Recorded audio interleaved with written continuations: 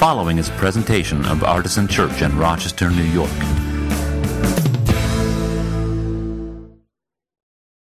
It has been a really difficult week in our country. And just about any other week of the year, I would have set aside what I was going to preach about and focused on the things that we're seeing on the news and how we as people of Christian faith ought to be responding to that. As I think you'll understand once I am done the sermon, I don't really have that luxury this week. And yet, as a church community, it's appropriate for us to acknowledge and to lament, and on occasions when our own complicity makes the situation worse, to repent. And so I have prepared a prayer of lament and repentance for us to pray responsively, and adapted this from a sibling church in Austin, Texas, that put something up that was beautiful on Instagram this week, and I actually even borrowed a line from Stacey Abrams, which I thought was quite powerful. So I will read the text on the screen that's in white, and you can respond with the text on the screen that is in yellow. And if you're worshiping with us from afar online, you will still be able to see it, and you can pray the responsive parts as well. So let's pray this together. Lord Jesus Christ, who reached across the ethnic boundaries between Samaritan, Roman, and Jew, who offered freedom to captives, we come to you with heavy and troubled hearts.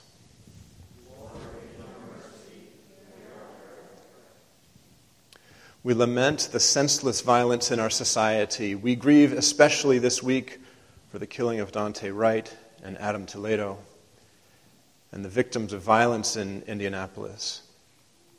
These were your children, made in your image. We grieve this loss of precious life.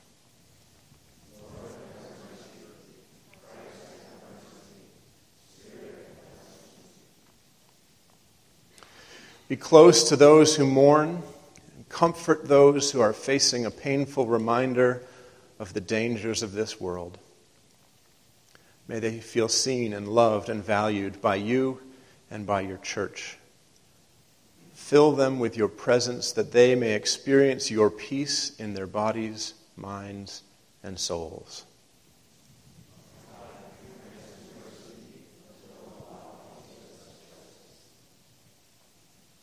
Forgive us for the ways that we have minimized the pain of others, invalidated their experiences, and refused to consider the part we have played in racial divides and in the suffering of our neighbors. Forgive us for valuing comfort and power over the way of sacrificial love that Jesus teaches us.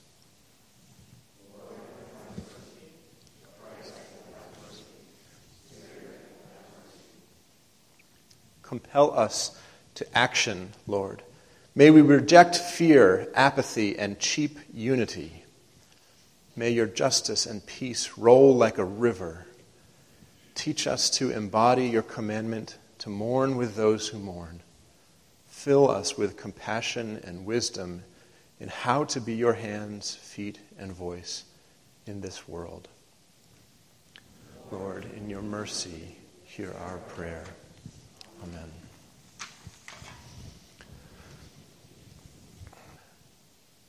So I'm going to read that passage that's on the screen in a few minutes. I'm going to set it up first. Today's sermon will be in two parts. We have a Bible part and we have a business part. Because what you'll find pretty quickly is that if you take the Bible seriously, it will get all up in your business. And if you follow where the Spirit is leading in the Scriptures, you might find you have some business to take care of. And we as a church have some Spirit-led business to take care of. Again, let me say, I know that The world beyond this place feels like it's on fire right now. And one of the things I love about our community is that we have been able to pivot what we've been talking about to focus on current events when it's appropriate to do so. There's just too many time-sensitive things that have to do with this topic today that I was unable to move it. That's why we did such an extended prayer of lament, which we probably would have done even if I was changing the sermon. But I wanted to just give you a sense that next week our topic will include many intersections of race and ethnicity and gender, all of which are part of the mosaic of awful violence, oftentimes state-sanctioned violence that we are seeing in our country right now. So these are all of a piece. All of these things matter to us, and we will be continuing to talk about them and deal with them every week, as is appropriate. So today, a Bible part and a business part. Let's talk Bible first. Do you remember last week's story of Peter and Cornelius? Or, as we realized, maybe we should change that around to be the story of Cornelius and Peter, because the author of the book of Acts has put Cornelius' story first, and Peter's story follows that, which is not a mistake. And the order that things appear in the Scriptures often matters a lot more than we might think. So anyway, the story of Cornelius and Peter in 10 seconds is that Cornelius was a Gentile, and Peter was a Jewish Christian. And Peter didn't think that there was any space for Gentiles in the Christian movement, but the Holy Spirit had other ideas. I guess I could have just said that last week. We all would have gotten to lunch earlier. Today's story in the book of Acts is from the next chapter, and it's about what happens next. And so let's pick it up in chapter 11. Now that we're back in the sanctuary, I'm resuming my tradition of not bringing my Bible with me. And someone, usually Dan, is resuming the tradition of replacing it for me. Thank you so much, my friend. Sword drill time. Acts chapter 11. I'm going to read verses 1 through 17 to start. And we're going to pause. Don't read verse 18 yet.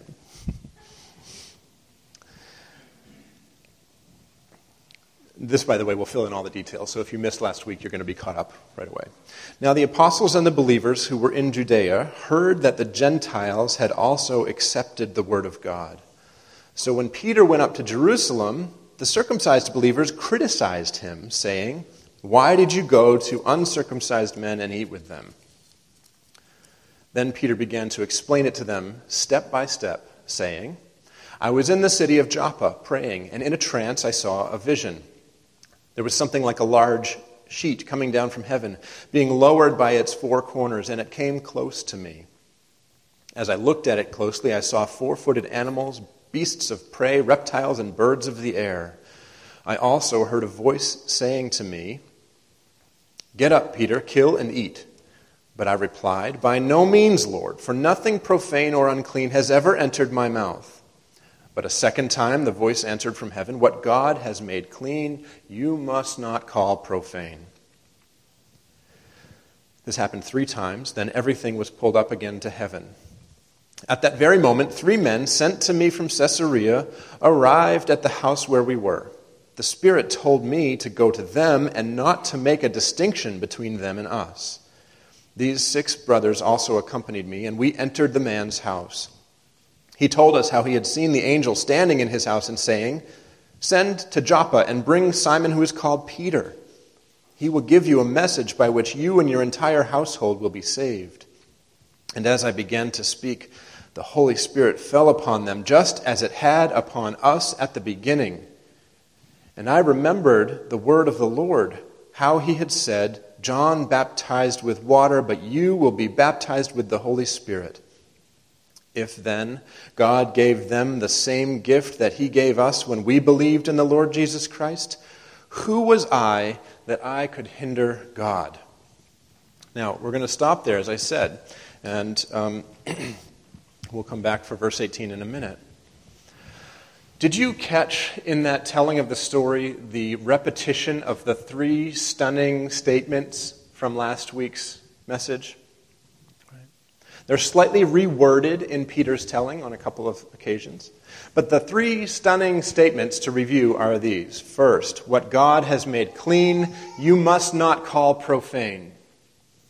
Second, I truly understand that God shows no partiality. And then third, which is the one he rewords the most, can anyone withhold the water for baptizing these people who have received the Holy Spirit just as we have? His slightly condensed version of that in the telling of the story to the church in Jerusalem was, who was I that I could hinder God? Boom. Who was I that I could hinder God? Now, what do you suppose the church in Jerusalem said in response to Peter's story? The church in Jerusalem, by the way, they're kind of the authorities, right? Christianity was a Jewish movement, and Judaism was centralized in Jerusalem. The temple was there. The leadership of the synagogues was there. What did the early Christians in Jerusalem do and say in response to Peter's story? Notice, if you will, in the story, they had been quite aggressive in questioning Peter. Right? Why did you go to uncircumcised men and eat with them? Right? This is just sort of a fairly graphic way of saying, why were you hanging out with Gentiles?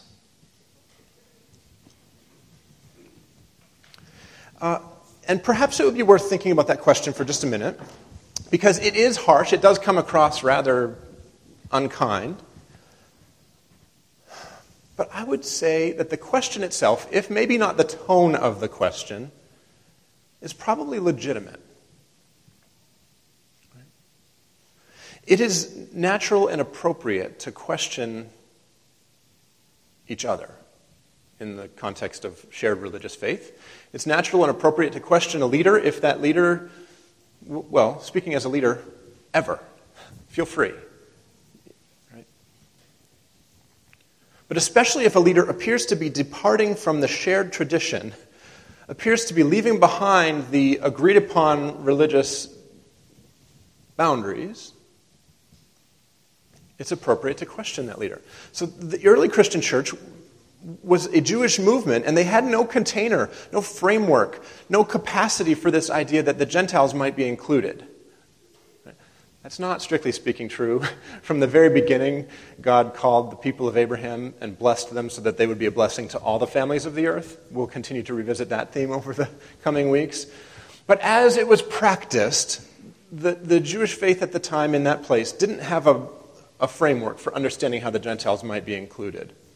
In fact, everything in their scriptures appeared to point them to something else.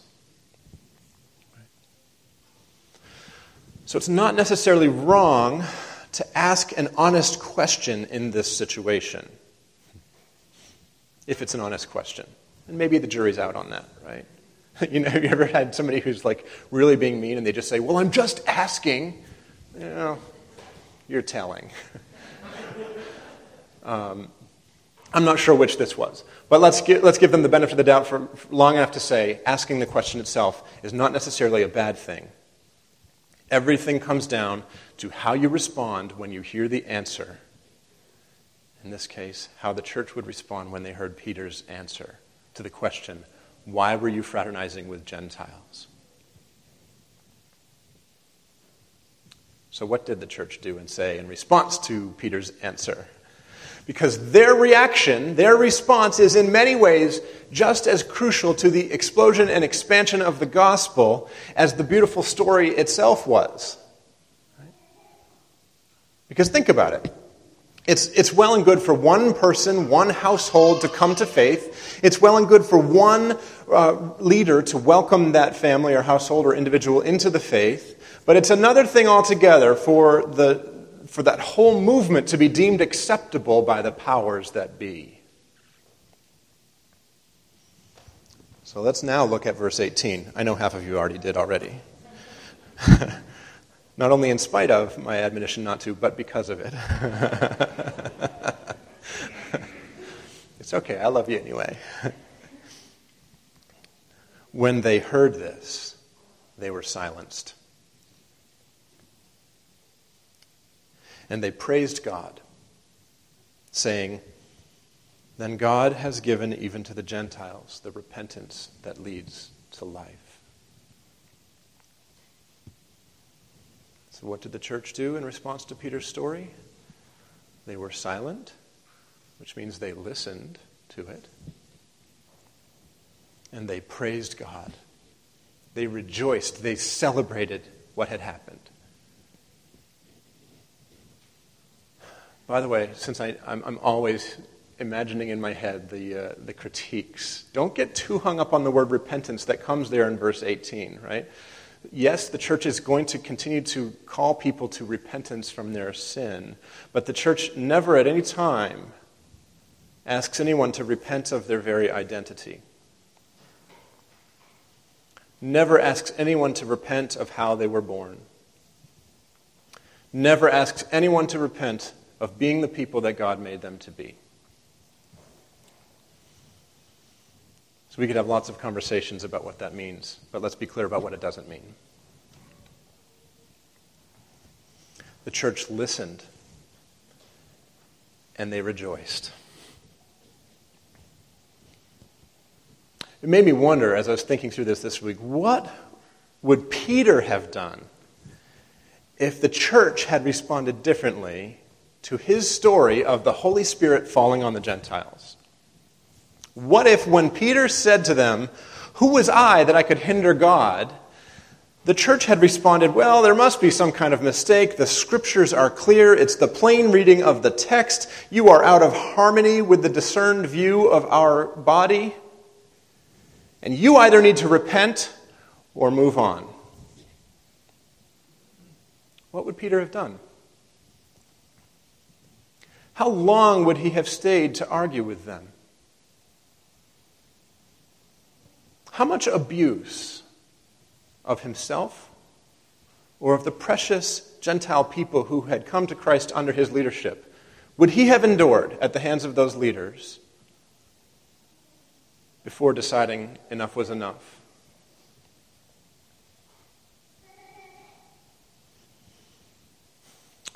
And if they had not responded positively and he had backed down, what would we think of him now?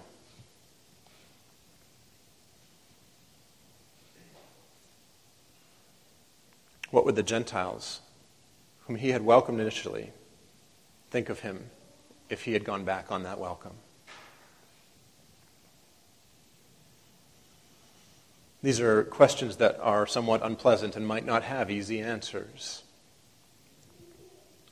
But thankfully, the church did respond positively. The church listened and they rejoiced. I still wonder what would have happened if it had gone differently. This brings me to the business part of the sermon.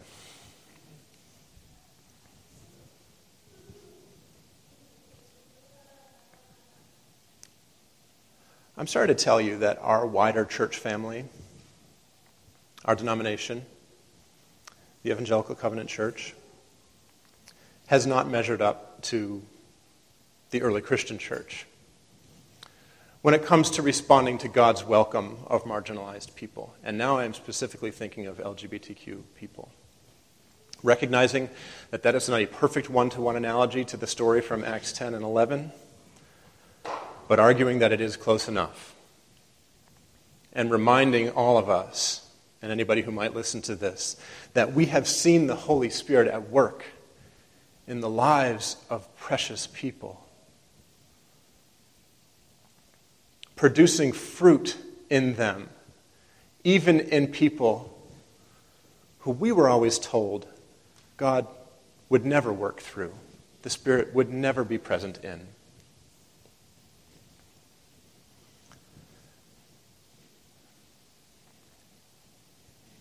And I'm happy to say that that has changed our hearts. It has changed my heart. It has changed many of your hearts. We now understand that God shows no partiality. Who are we that we could hinder God.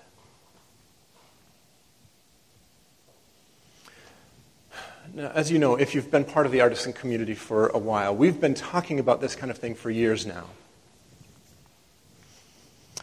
And we have reported back our version of this story to our version of the church in Jerusalem.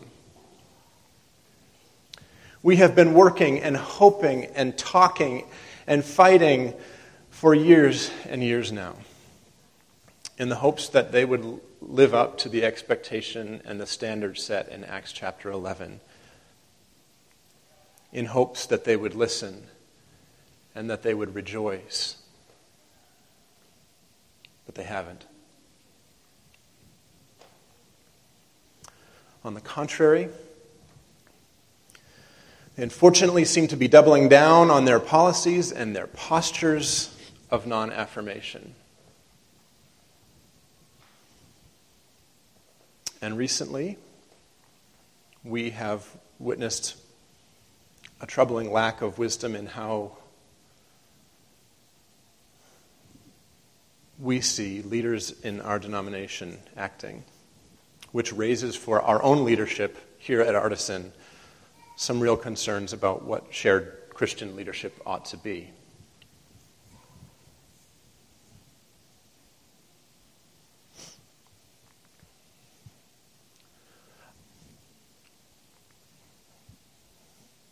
Speaking quite plainly now, because I think it matters to tell the truth.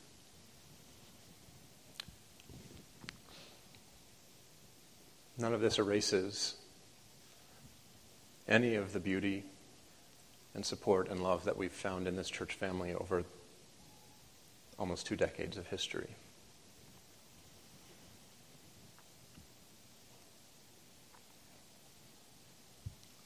But the business that I need to tell you about today, and then try my best to explain to you in the time that we have left, is that Artisan's leadership team has decided to recommend a withdrawal from the Evangelical Covenant Church, as well as a revision to our LGBTQ inclusion statement to remove denominational restrictions on marriage, and that we are going to draft a proposal to that effect, which we're going to ask the members of our church to vote on at our annual meeting, which is on June 6th.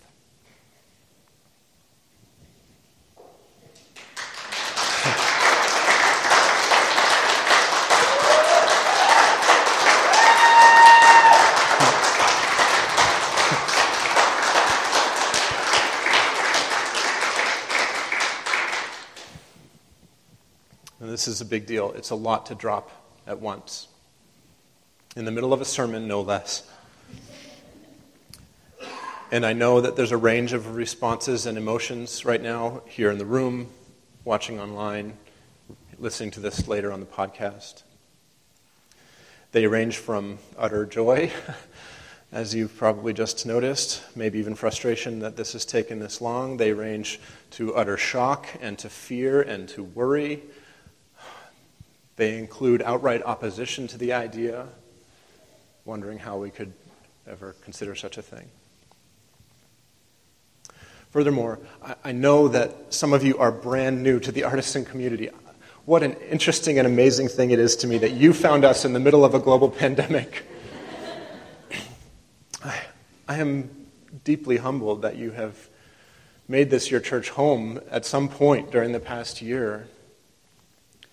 And I completely acknowledge and recognize that it might feel extremely unsettling to have this be the thing that you hear about so soon in your journey with us.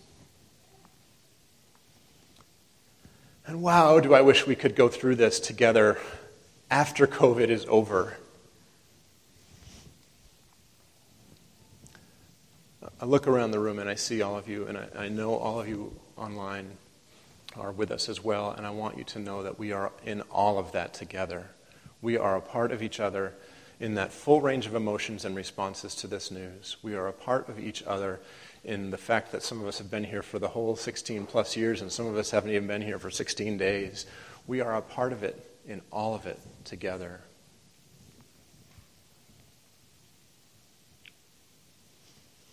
So let me tell you briefly how we're going to try to move forward with this. And then we're going to take communion together like we always do. Because the whole point of this is that we're the family of God. And I wish we could sit around an actual table across from each other and have an actual meal. But the sacred meal of Holy Communion, even taken in the kind of disintegrated way that we have to take it right now, I pray will be a unifying sacramental experience for us. So, first thing is, I know you have a million questions. Some of you have a million just yourself, but altogether there's at least a million. I guess we need to find if Google Forms can handle a million responses. We'll know. We'll know soon.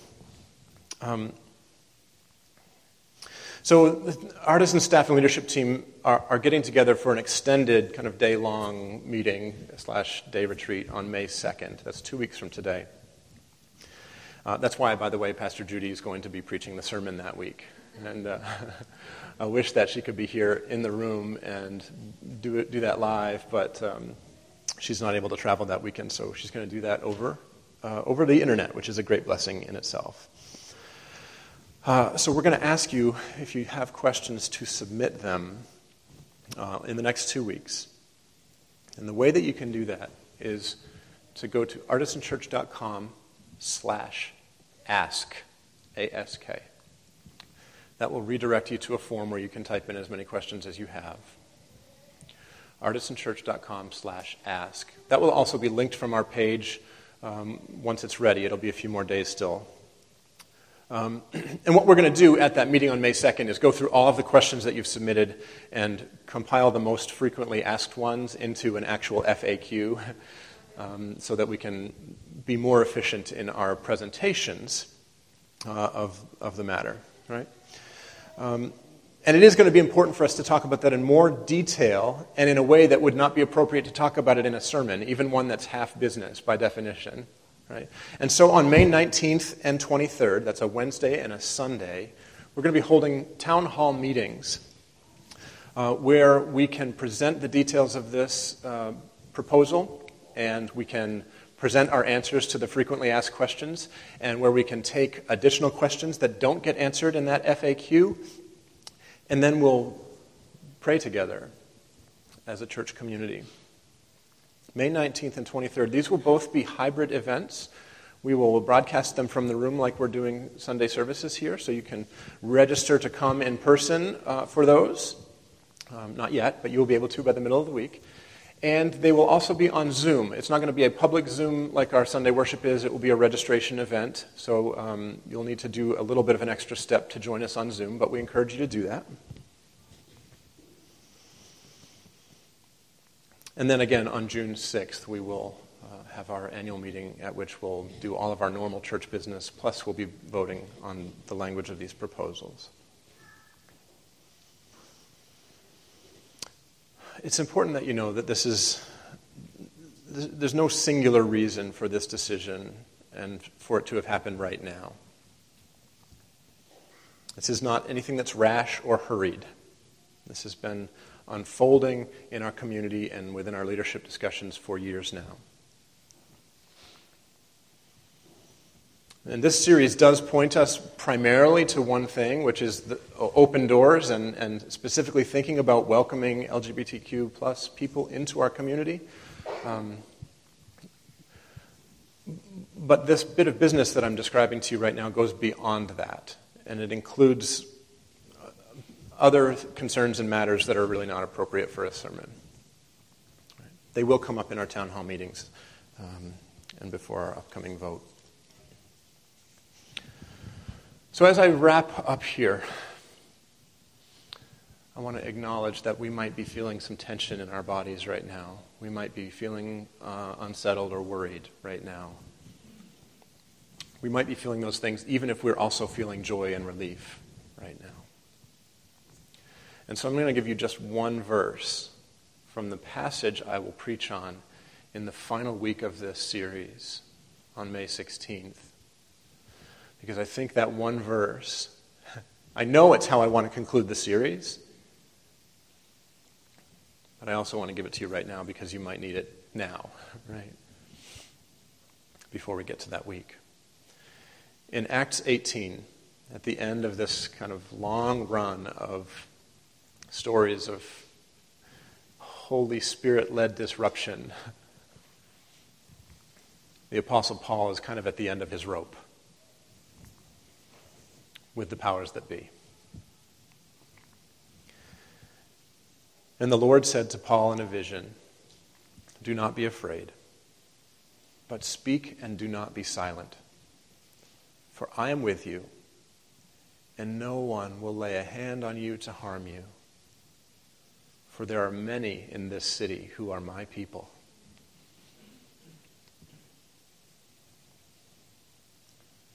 I want to speak those words to you now and remind you and encourage you that we are not alone, that we are God's people, and that even when the time comes for gracious separation among God's people, and there's a story in the book of Acts about that too. It didn't make the cut for this series, but it happens. That even when you have to separate from the people who were your people, you will never be alone. There are many in this city who are God's people. And we're going to take care of each other. That's my promise to you. And that goes for you whether you're a longtime artisan or a brand new person. That goes whether you are directly affected in your identity by this matter or not. We are going to take care of each other.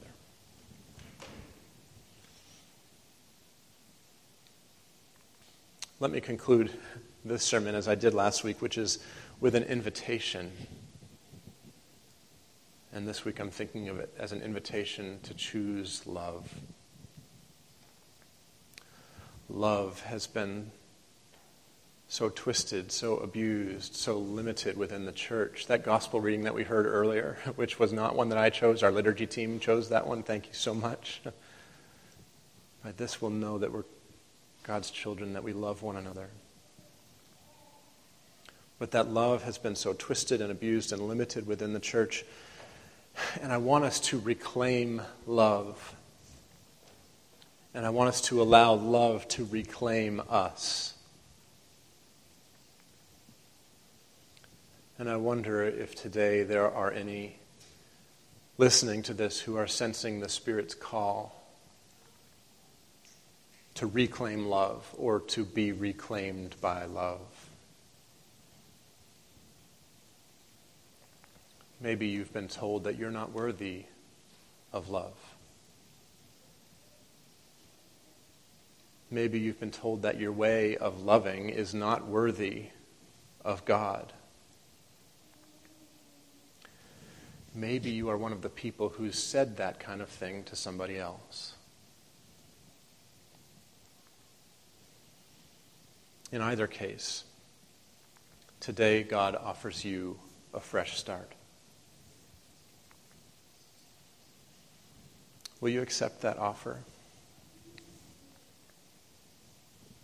Some of you right now, I believe, need to pray the prayer, I reclaim love for myself.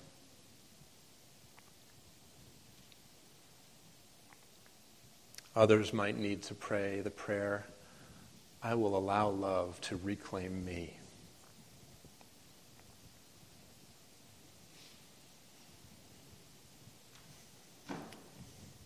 Either way, if you've responded today to the invitation the invitation of the Spirit, I would very much like to hear from you.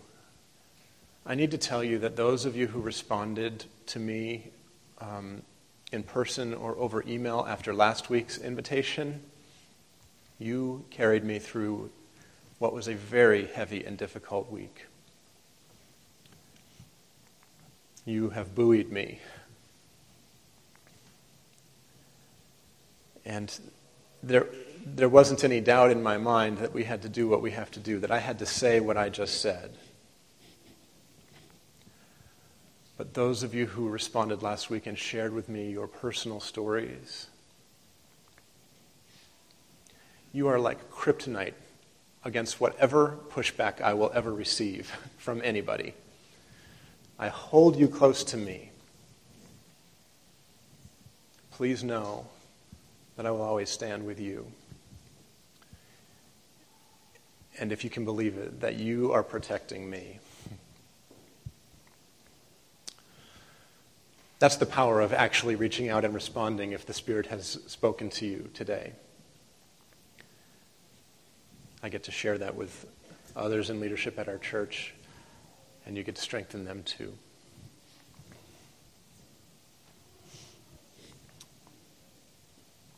God is love. Love, we reclaim you. Love, reclaim us. Amen.